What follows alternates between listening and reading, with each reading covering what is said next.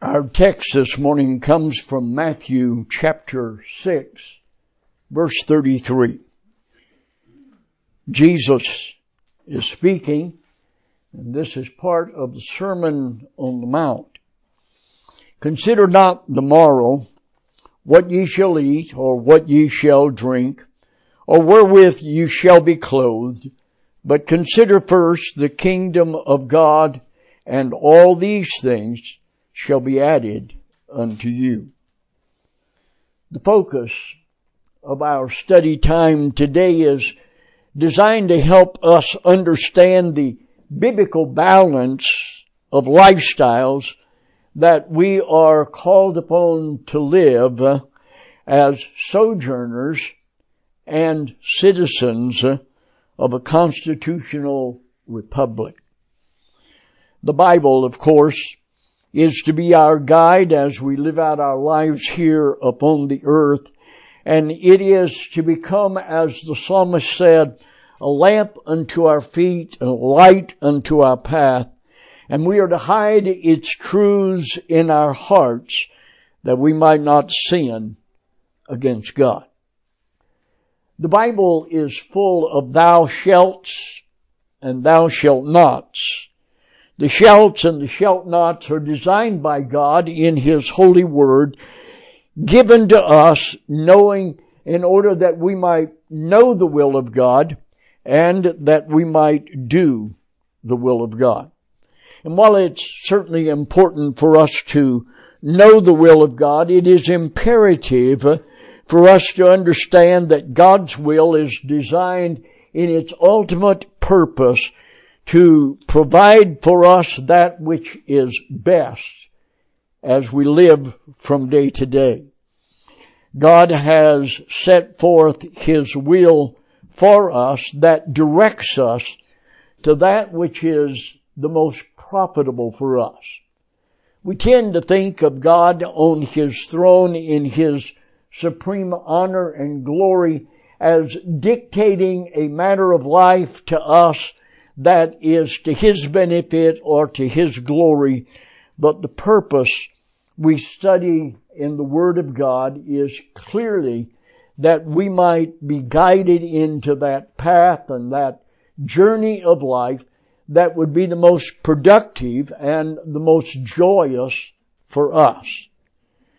Now, the obstacle to our making good decisions is ignorance. Ignorance of what God has revealed to us in His Word, and ignorance of how He wants us to apply that day by day. And unfortunately, there's not a thou shalt or thou shalt not for every decision, for every choice that we have to make. The obstacle then being ignorance, it is our intent day by day to examine the Word of God and to find in it both what He wants us to do and how He has enabled us to do that. God wants us to do what He has revealed for one reason, though, and that is that it will be the most profitable for us. Now, that's contradictory to the other religions of the world, but we recognize that to be the central truth of the Word of God. God has revealed to us three aspects of His will. That which we call His directive will, then His permissive will, and then His overruling will. In the directive will of God, that's the most profitable for us. His permissive will is what He will tolerate from us, and His overruling will is how He actually protects us from ourselves when we make faulty decisions. Now, I bring up these three aspects of God's will as we explore the subject of our study this morning. I titled the message, Sojourners and Citizenship, Biblically Balancing Your Lifestyle in a Constitutional Republic. This is a message that hits at where we live where we live in the United States of America, where we live in the midst of the circumstances that we encounter day by day, and where we live in view of God's plan and what He has revealed to us. This week we're celebrating the signing of the Declaration of Independence back in the year 1776. We're not signing all that, we're not recognizing and celebrating the Constitution of America, but the initial stages of the Declaration of Independence. It took a while to get that Constitution developed, and it took a lot of men with willingness to butt heads against one another, and then to go to church and spend some time in prayer when they had areas of disagreement that they needed to reconcile. And so we celebrate the signing of that Declaration of Independence. The freedom bell that rang that day suffered a crack in it. And I believe that crack to be by God's design as a warning of just how fragile the freedom that they were establishing for generations to come would be. It was signified by the fragileness of the bell as we recognize the challenges that we relate to day by day to preserve those freedoms. One of the founders of that document of the Constitution was asked, "What form of government have you given us? Have you given us a king, or have you given us a republic?" And the founder answered, "We have given you a constitutional republic if you can keep it." You see, the founders understood that the perpetuation of this form of government required faith in the reality of a creator and a morality that was based on the Bible. They believed the Bible would have to remain a lamp to our feet, a light to our path, that we would have to hide its truths in our heart and not sin against God in order for this kind of government to preserve. The Bible was the primary resource, as a matter of fact, for developing the principles of the Constitution. There are over 1,500 references to the Bible in the drafting of the Constitution of these United States. They were attempting to bring about and establish a more perfect union. It's interesting to note in the pursuit of history that as they began to decide on what kind of government to formulate, socialism was the top of the list. They set out with the intent to design a socialist republic. Most of the colonies had operated under that premise, and certainly the Pilgrim that came over and established the Plymouth colony, that was a socialistic form of government as they began to establish themselves. But it was pointed out in the pursuit of discussion concerning a form of government that we are told in 2 Thessalonians that even when we were with you, Paul said, "This we commanded you, that if any would not work, he should not eat." And that was the basis for their abandoning the pursuit of a socialist form of government and adopting then a constitutional republic. The understanding that the Bible had to be taught in public schools was almost a unanimous consent on the part of the founding fathers. There was an atheist or two among the founding fathers, but the dominant understanding was that the Word of God would have to be taught in public schools, that if young men did not learn to read, they could not read the Bible. And if they did not read the Bible, this kind of freedom would not last. So a major rewriting of textbooks occurred then in our trying to be established as a nation. We made it along for a long period of time, but in 1926 there was an attempt to make some changes in our nation. I have stated many times that quotation, and all of you perhaps are familiar with it this morning, that says, "He who controls the present controls the past, and he who controls the past controls the future." The understanding of that statement is that those that are in power and control today can rewrite history. And by rewriting history, they can then disguise the original intent of our founding fathers, and in doing so, they can reshape what lies ahead of us in the future. Well, that statement is based upon that fact then that by rewriting history, the past, misrepresenting what the intent was of the original founding fathers, we're able then to proceed with changing the structure of our government by misinterpreting the intent of the founding fathers.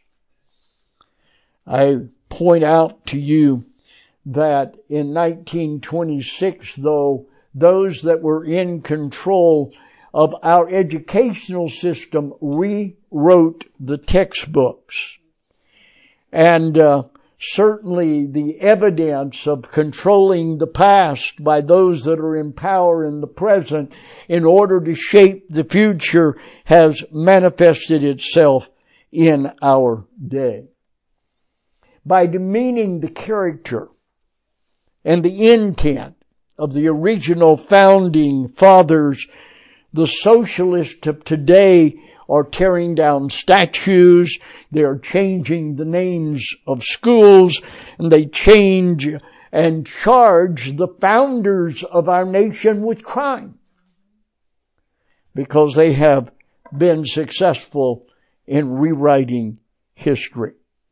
Although the founding fathers were very strongly set against the establishment of a national religion, the vast majority of them were dogmatic in their conviction that this constitutional republic would only survive as long as the Bible was the basis for our social order and for the conduct of the citizens of the nation.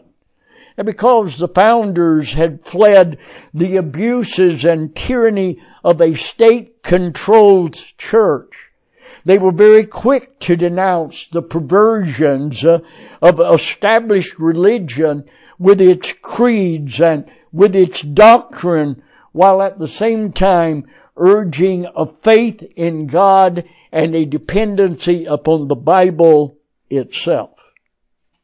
Their strong denunciations of established creeds and of denominationalism led then to a misinterpretation and a misunderstanding of their position as Christians, and so the revisionists have said they were deists and they were atheists, they were not Christian. Listen to some of their quotes, listen to some of their arguments as they attempted to put down denominationalism. I spent a considerable period of time this week in reviewing a whole host of papers containing quotes of the founding fathers that I used when I was a high school student in a classroom debate with the history teacher of that class, who was determined to present a distorted view of the faith of our founding fathers. He and I used quotes from the same founders. But quotes always have to be understood in the context in which they are made. The founders had so much resentment directed at the Church of England, basically the Episcopal Church today, messing in its government affairs and attempts to indoctrinate them with their liturgical interpretations and viewpoints, with their ecclesiastical theology, that those quotes seem to be anti-Christian if they're taken out of context. They were anti-denominational, and they were anti-creed, they were anti-confession. They focused upon the Bible itself as being our guide. So my history teacher and others then took those statements out of context in an attempt to persuade people that the founding fathers were deists or atheists, in order that they might reinterpret the previous interpretation that the original intent of the founding fathers had. The founders repeatedly stressed their belief in God, their faith in Jesus Christ, and the Bible to be the guide to morality and to instruct us in social order as the only means by which we might preserve this constitutional republic we call the United States of America. Today, Christians, however, have become a minority in America.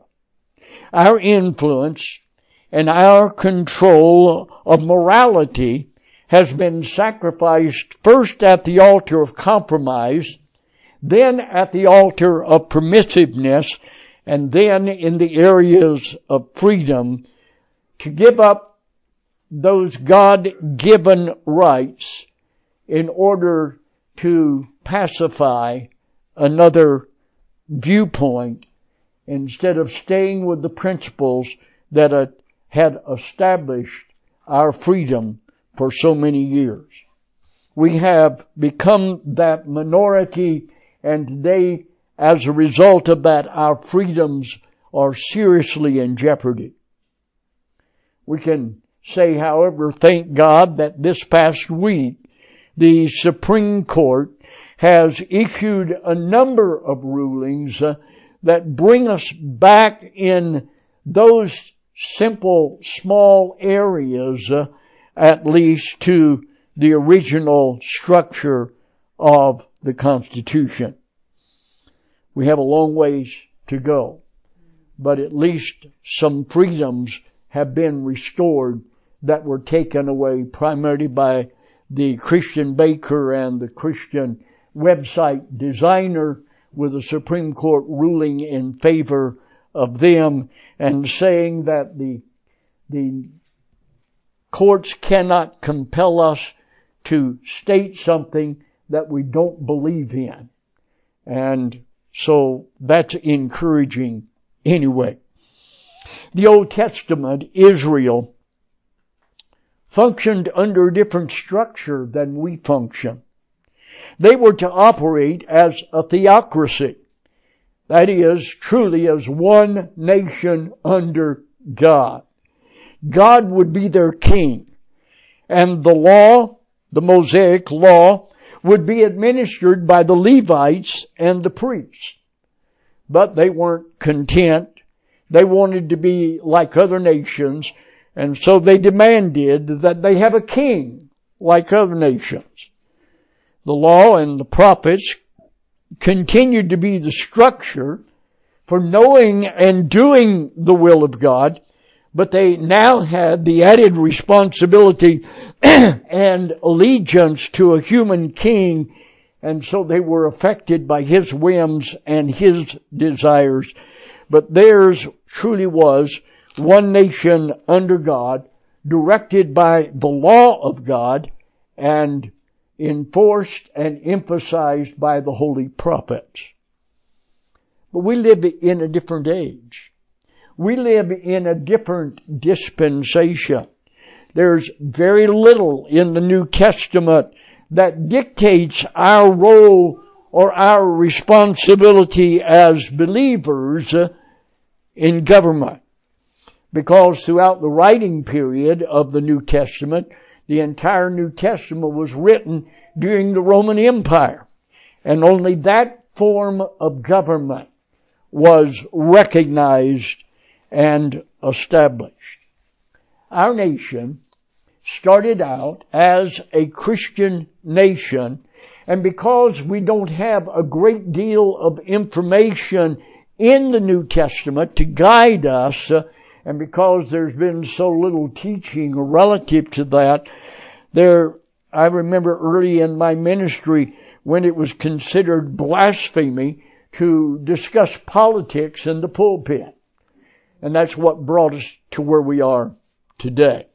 Because we stopped discussing the morality and we stopped discussing the role that the believer is to have and the social order that is to be followed. And so what was once identified as a Christian nation has now flatly denied any identification as a Christian nation. In your study guide, I provided 4 different Supreme Court rulings that stipulated America is a Christian nation. By the way, these rulings by the Supreme Court have never been reversed. And so according to what the Supreme Court of the United States has issued, we are a Christian nation. Contradictory to what we see in practice, and certainly contradictory to what Barack Obama stated, that America is not a Christian nation. As a matter of fact, it's one of the largest Muslim nations, he stated while he was president. In 1892, Justice Josiah David Brewer on the Supreme Court, writing in the decision that was issued to the Church of the Holy Trinity versus the United States, the unanimous Supreme Court decision, which has never been overturned, held as a matter of law, fact, history, and fact, that this is a Christian nation. Here's the reasoning the Supreme Court gave. Because our laws and public institutions were founded on biblical principles from the Old Testament and the New Testament. Brewer continues, this is historically true. From the discovery of this continent to the present hour, there is a single voice making this affirmation. We find everywhere a clear recognition of the same truth. This is a Christian nation. There's an official foundation of American law and civil government, a canon, if you will, which must include consideration of at least 4 separate decisions of the U.S. Supreme Court which assert that the United States is in law, fact, and history, and should properly be termed officially a Christian nation. Because of the foundation of our laws upon principles of the 10 Commandments and the Old Testament, these court decisions include Vital versus Gerard's Executors, Marsh versus Chambers, the Mormon Church versus the United States, and then the Holy Trinity Church versus the United States. I've included the rulings of those courts in your study guide today. Vital versus Gerard's executors, the declaration of the Supreme Court that was ushered said, the United States Supreme Court held in unanimous opinion, read by Joseph Story, ruled as follows. Christianity is not to be maliciously and openly reviled and blasphemed against. Pardon me? The Supreme Court ruled that this is an issue of the Supreme Court. It's unnecessary for us, however, to consider the establishment of a school or college for the propagation of deism or for any other form of infidelity. Such a case would not be presumed to exist in a Christian country. Why may not laymen instruct in the general principles of Christianity as well as ecclesiastics? And we cannot overlook the blessings which such laymen, by their conduct as well as by their instruction, must impart to the youthful pupils. Why may not the Bible, and especially the New Testament, without note or comment, be read and taught as a divine revelation in the school? Its general precepts expounded, its evidences explained, and its glorious principles of morality inculcated. Where can the purest principles of morality be learned so clearly or so perfectly as from the New Testament? It is also said, and truly, that the Christian religion is a part of the common law of Pennsylvania. That was in 1884. In 1890, there was a Supreme Court ruling where the Church of Jesus Christ of Latter-day Saints and the United States of America. I find this one really profound as it relates to rulings we are encountering today with same-sex marriage. The U.S. Supreme Court ruled that polygamy could not be practiced in the United States, stating that it is contrary to the spirit of Christianity and the civilization which Christianity has produced in the Western world. If not polygamy, but same-sex marriage, homosexuality and lesbianism and bestiality, which are an abomination to God, are herein in this ruling in 1890 by the Supreme Court that it was a Christian nation and could not tolerate polygamy. In 1892, then there was a Supreme Court ruling of the Church of the Holy Trinity against the United States. This powerful ruling by the U.S. Supreme Court chronicles Christianity's central role in shaping America's political institutions and traditions. Our laws and institutions must necessarily be based upon and embody the teachings of the Redeemer of mankind. It is impossible that it should be otherwise, and in this sense and to this extent, our civilization and institutions are emphatically Christian. No purpose of action against religion can be imputed to any legislative, state, or national, because this is a religious people. This is historically true. From the discovery of this continent to the present hour, there is a single voice making this affirmation. The commission to Christopher Columbus recited that it is hoped that by God's assistance, some of the continents and islands in the oceans will be discovered. The first colonial grant made Sir Walter Raleigh in the year 1584, and the grant authorizing him to enact statutes of government of the proposed colony provided that they be not against the true Christian faith.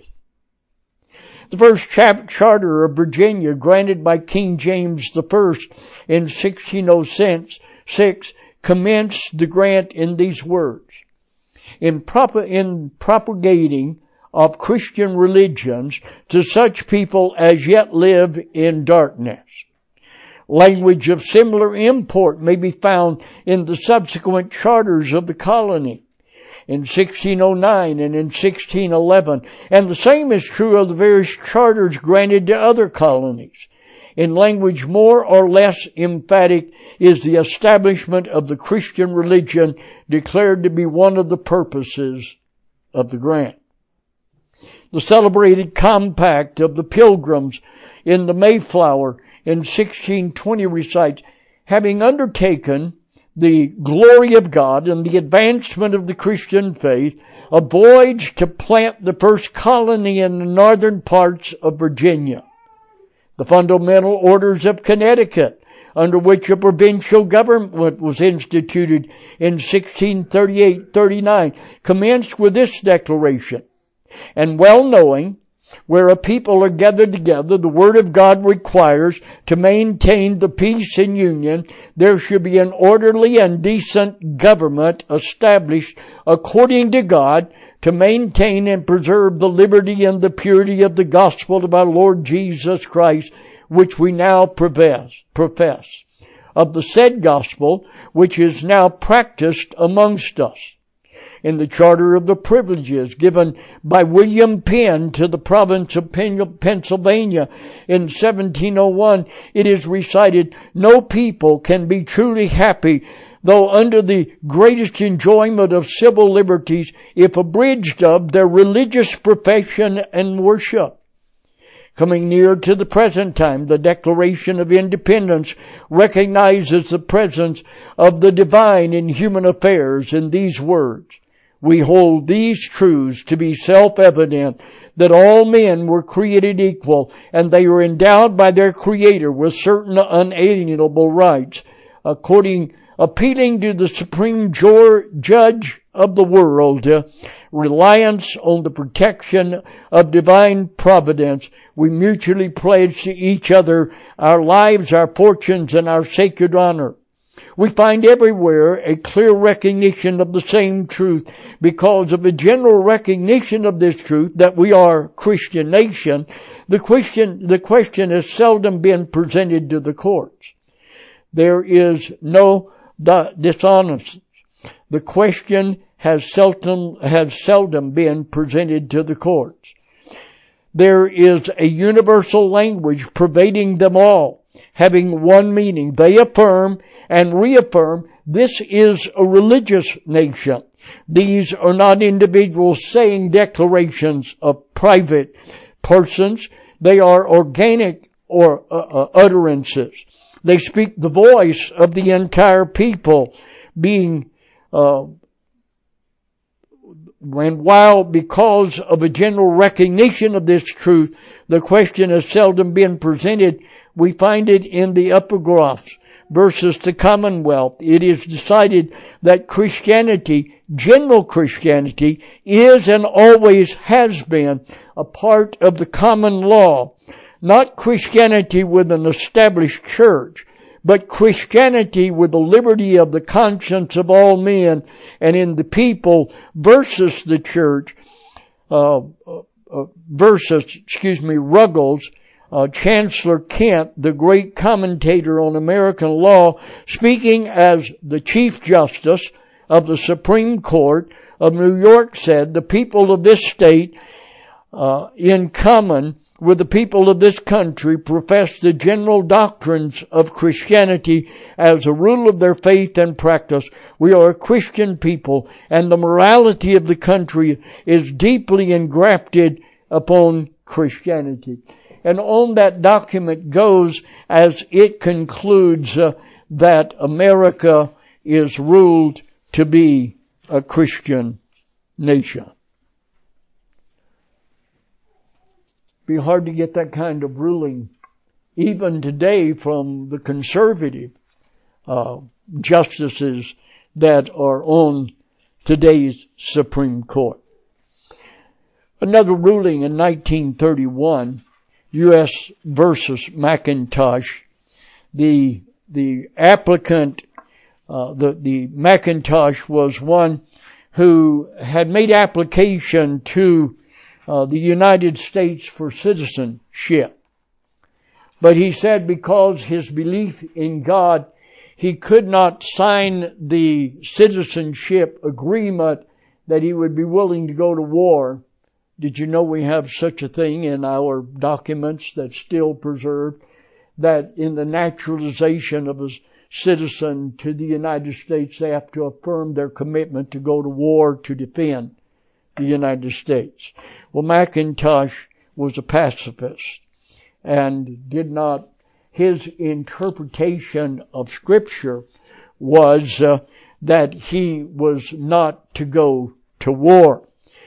The Supreme Court ruled that unless he changed his opinion and signed the document, he could not be granted citizenship because his was an interpretation of the Scripture that the nation and the Bible did not support as being a Christian nation.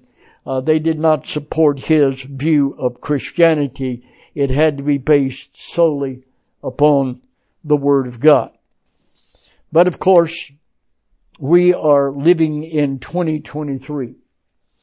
And the justices have come through the years and justices have gone. And the Supreme Court has been in a state of flux, tossed about by political persuasion, presidential appointments, and today we are with former President Obama's declaration, America is not a Christian nation, but we are one of the largest Muslim nations. We now are at a place where once polygamy was banned, today we have same-sex marriages.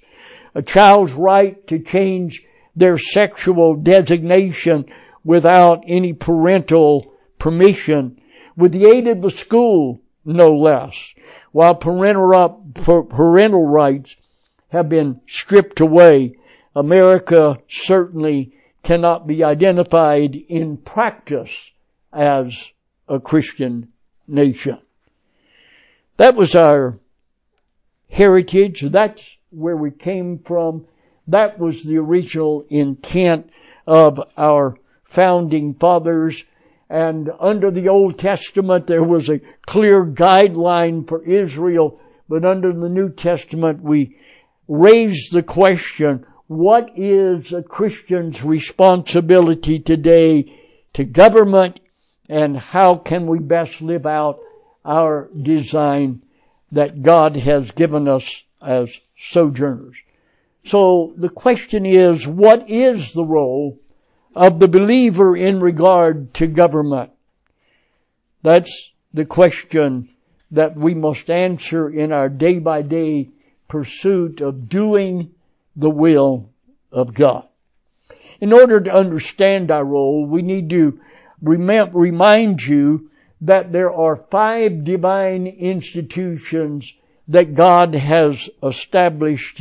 And I won't spend a long time on this point because in a number of recent studies we've explored these. And so let me just summarize them this morning. The divine institution of volition, we like the term free will. It's a little more literate for most of us than the term volition. But this is a reference to our being endowed by our Creator with volition or free will. He created us in His image. And about the only comparison I can find between man and God, image-wise, is in this area of free will. He gave us the ability to choose, to make choices, and we are accountable to Him for those choices. Secondly is the divine institution of marriage. He created us male and female, structured us physically, soulishly, and spiritually for one man and one woman relationships. He created two genders for the propagation of the race and to provide the foundation for family life and social order. The third institution is the divine institution of family that we've already mentioned. Now, contrary to the utterance of the former former First Lady, it does not take a village to raise your children.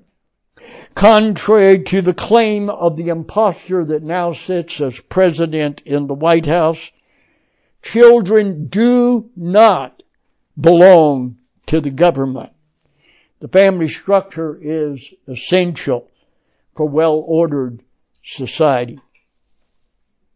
The divine institution of government is used in the broad sense of that structure that provides for the welfare of the human race, living together in a structured social order.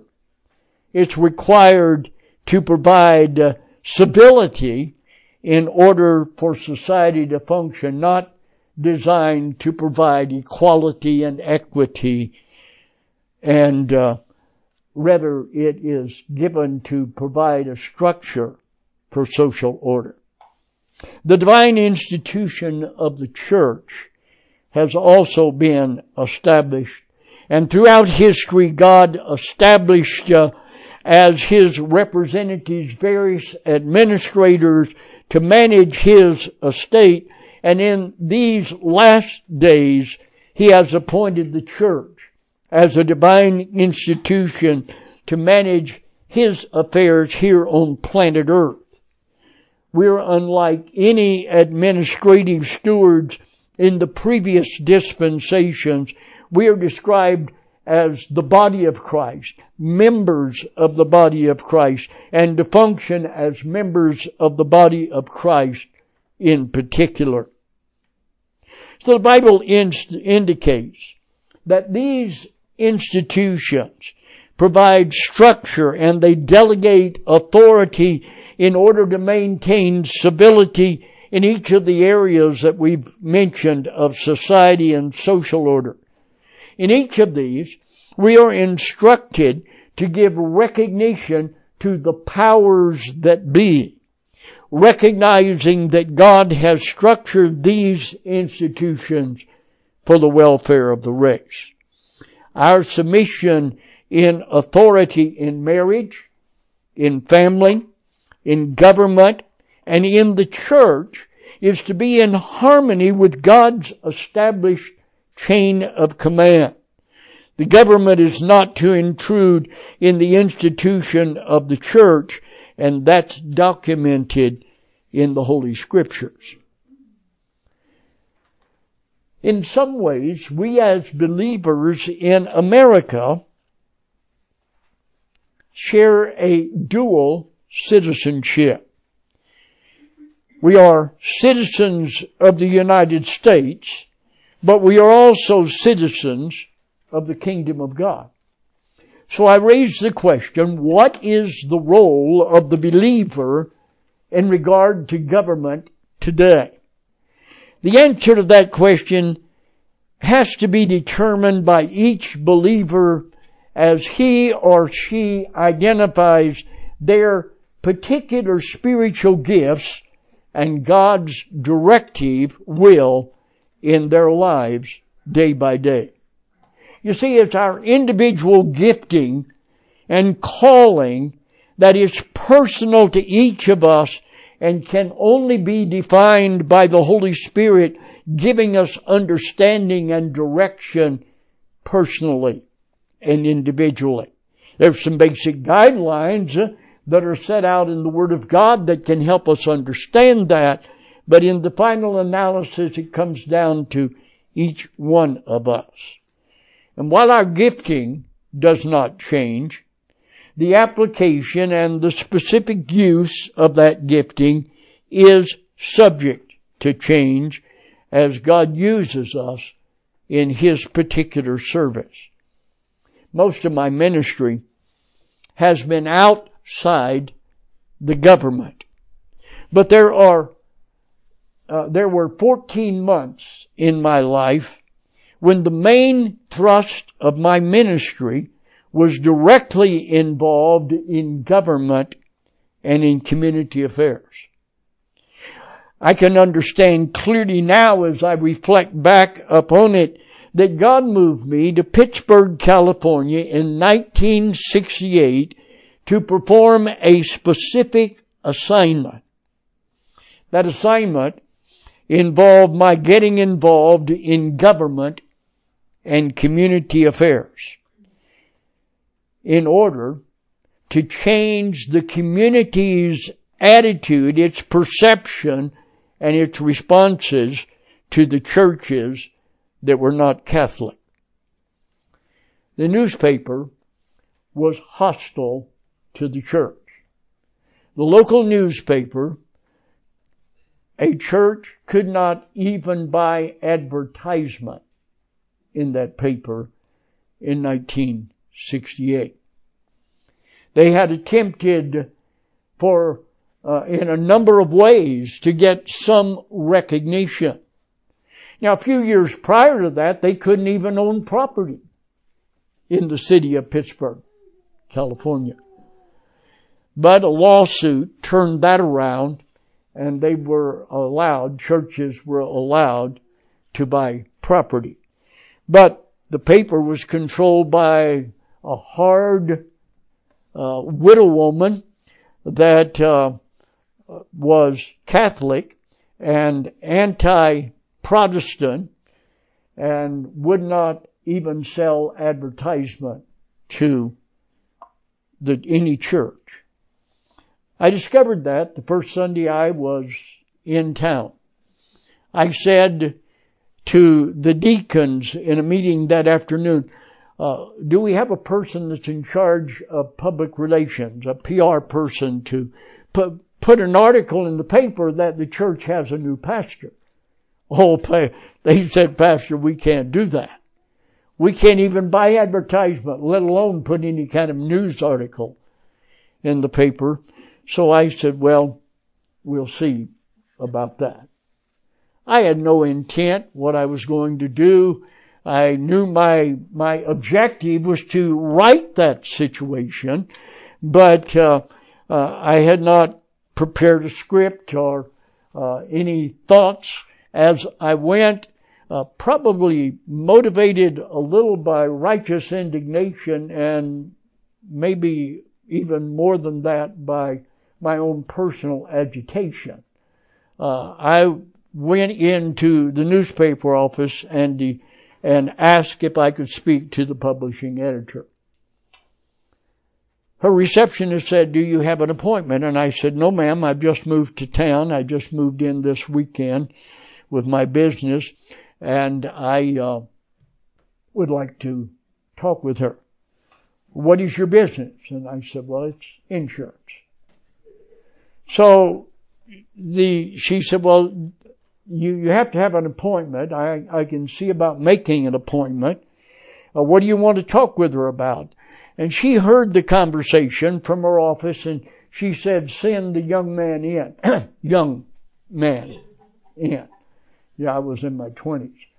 And so I went in, and I had made the statement to the receptionist that I was the vice president of the Chowchilla Junior Chamber of Commerce and had just moved to town. And so she said to me, so you've come to town. You're the vice president of the JCs. I didn't know when I made that statement that her advertising manager was the president of the JCs in that town, which opened a door that I was not aware of. But she said, well, have a seat. And I sat down and we began to talk a little. She said, so what brings you to town? And I said, well, my work does. And she said, well, you said you were insurance. What kind of insurance? And I said, we have life insurance. We have health insurance. We have a retirement program that is out of this world. And she said, what's the name of the company that you work for? And I said, Temple Baptist Church. It got real quiet. She said, I've been had, haven't I? And I said, well, that's up to you. So we continued our conversation. She asked if I could go with her to lunch. So I called my wife and told her I would not be home for lunch. I would be going with the publishing editor to lunch. When we came back, she took me upstairs and introduced me to the ladies' home page and told her Pastor Welch is new in town. He's the new pastor at Temple Baptist Church. We're going to be starting a church page. Pastor Welch will be writing a weekly article, and he will direct you in putting the church page together.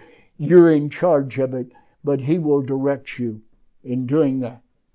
Her mouth flew open, her chin hit the desk, and she said, oh, close your mouth.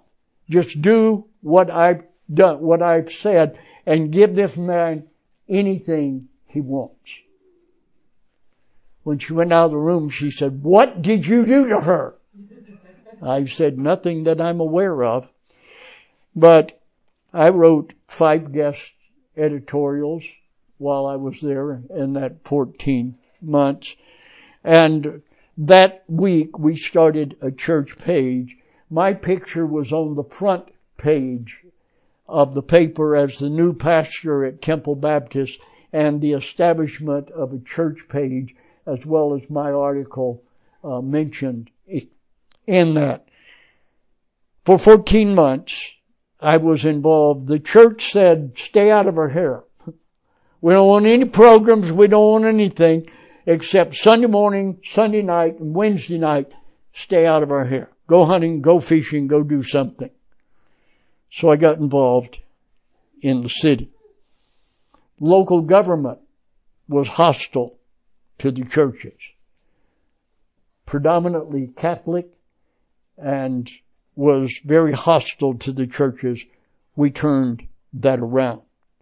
The racial riots in 1968, Martin Luther King had been assassinated, threatened to destroy the community.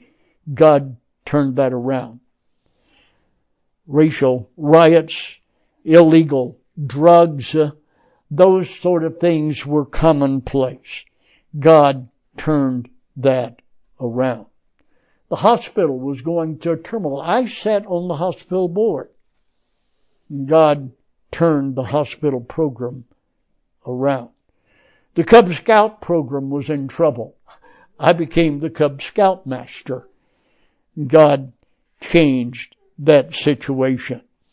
The Junior Chamber of Commerce had been pretty much a drinking club. It became a social order, and I was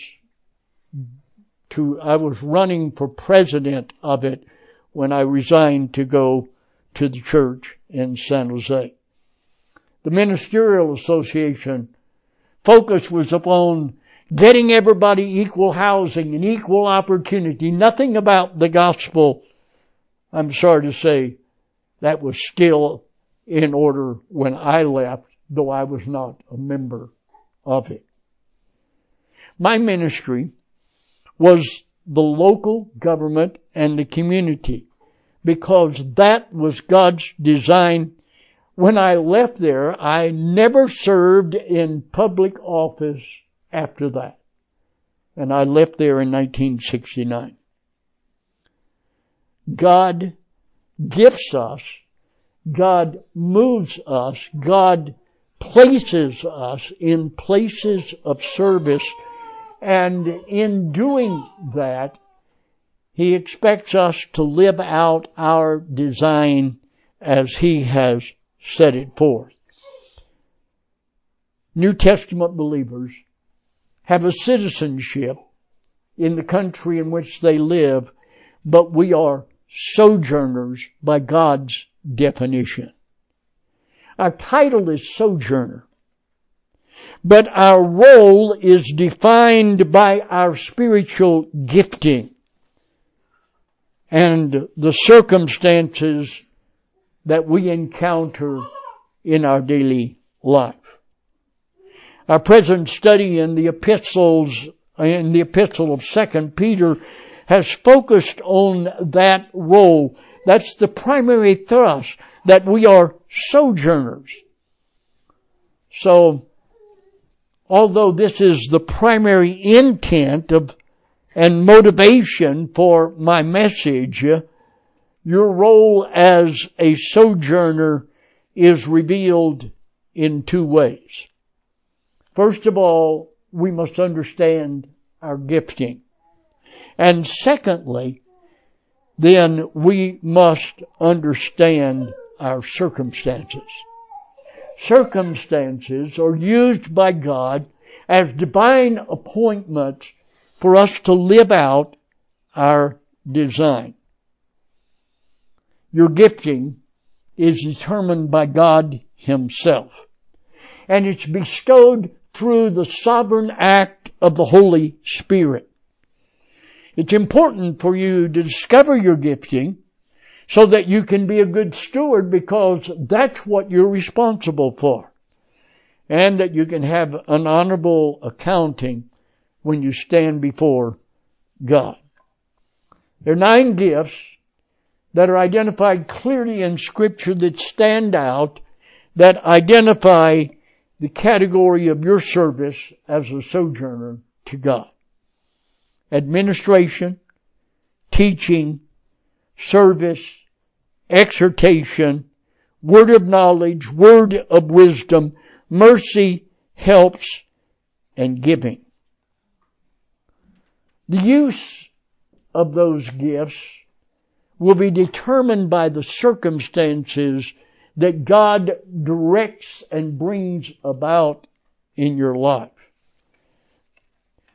The administration gift, I always thought was one of my weaker gifts, because I'd rather do it myself, because I can do a better job and don't have to put up with people in doing it.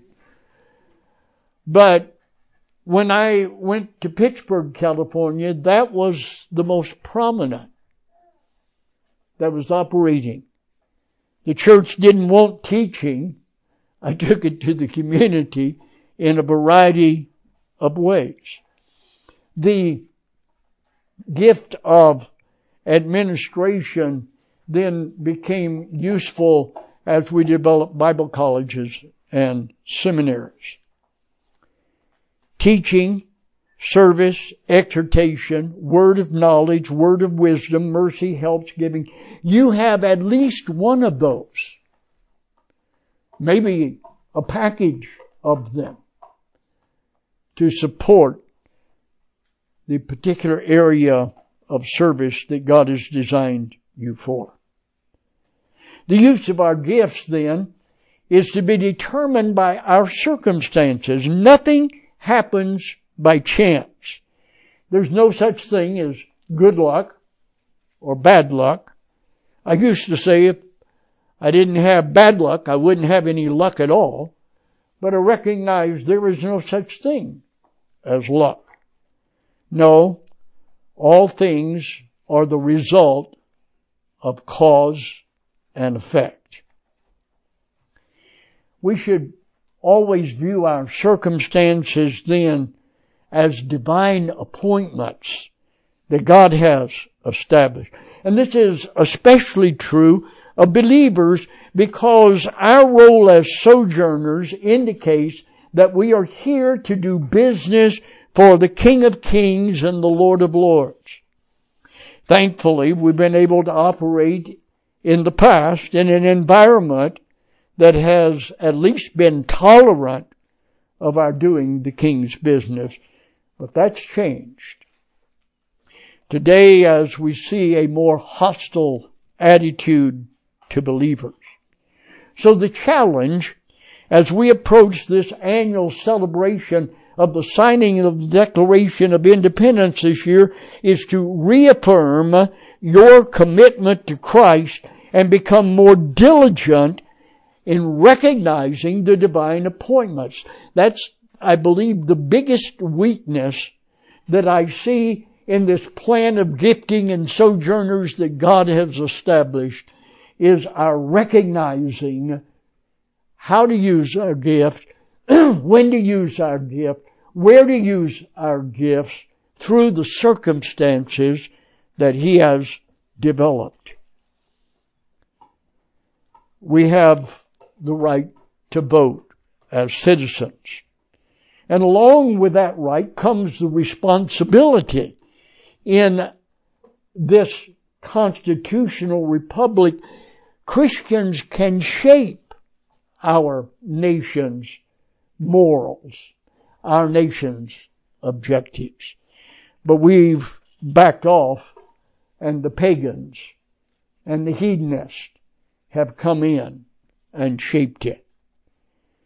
The Apostle Paul was dedicated to his role as an apostle and the spiritual gifting that was given to him. But he used his citizenship as a Roman to take the gospel message to Rome itself, even to the house of Caesar. Your role as a sojourner is to serve as a foreigner living alongside the locals to do the king's business. But you function as a steward, as a servant, as a husbandman, as an ambassador. And in all of that, I would challenge you this celebration of our signing of the Declaration of Independence as a nation that was started out and was identified for a long time as a Christian nation. I would challenge you to consider first the kingdom of God and His righteousness, and all of these other things God will add to you. We're sojourners. But it begins with salvation. The Bible says, for all have sinned and come short of the glory of God, and the wages of sin is death, but the gift of God is eternal life through Jesus Christ, our Lord. The Bible says, with the heart man believes unto righteousness, but with the mouth confession is made unto salvation. For whosoever shall call upon the name of the Lord shall be saved. Let us pray. Our Father, we give you thanks for your word. We give you thanks for the circumstances. We give you thanks for your Spirit. Father, we thank you that we have had what freedom we have had in our own country to represent you. We pray for courage as the days change and the circumstances become harsher. We pray for courage and commitment to live out our design before the locals, that we might properly represent our Lord and Savior Jesus Christ and do the King's business. For we pray it in Jesus' name. Amen.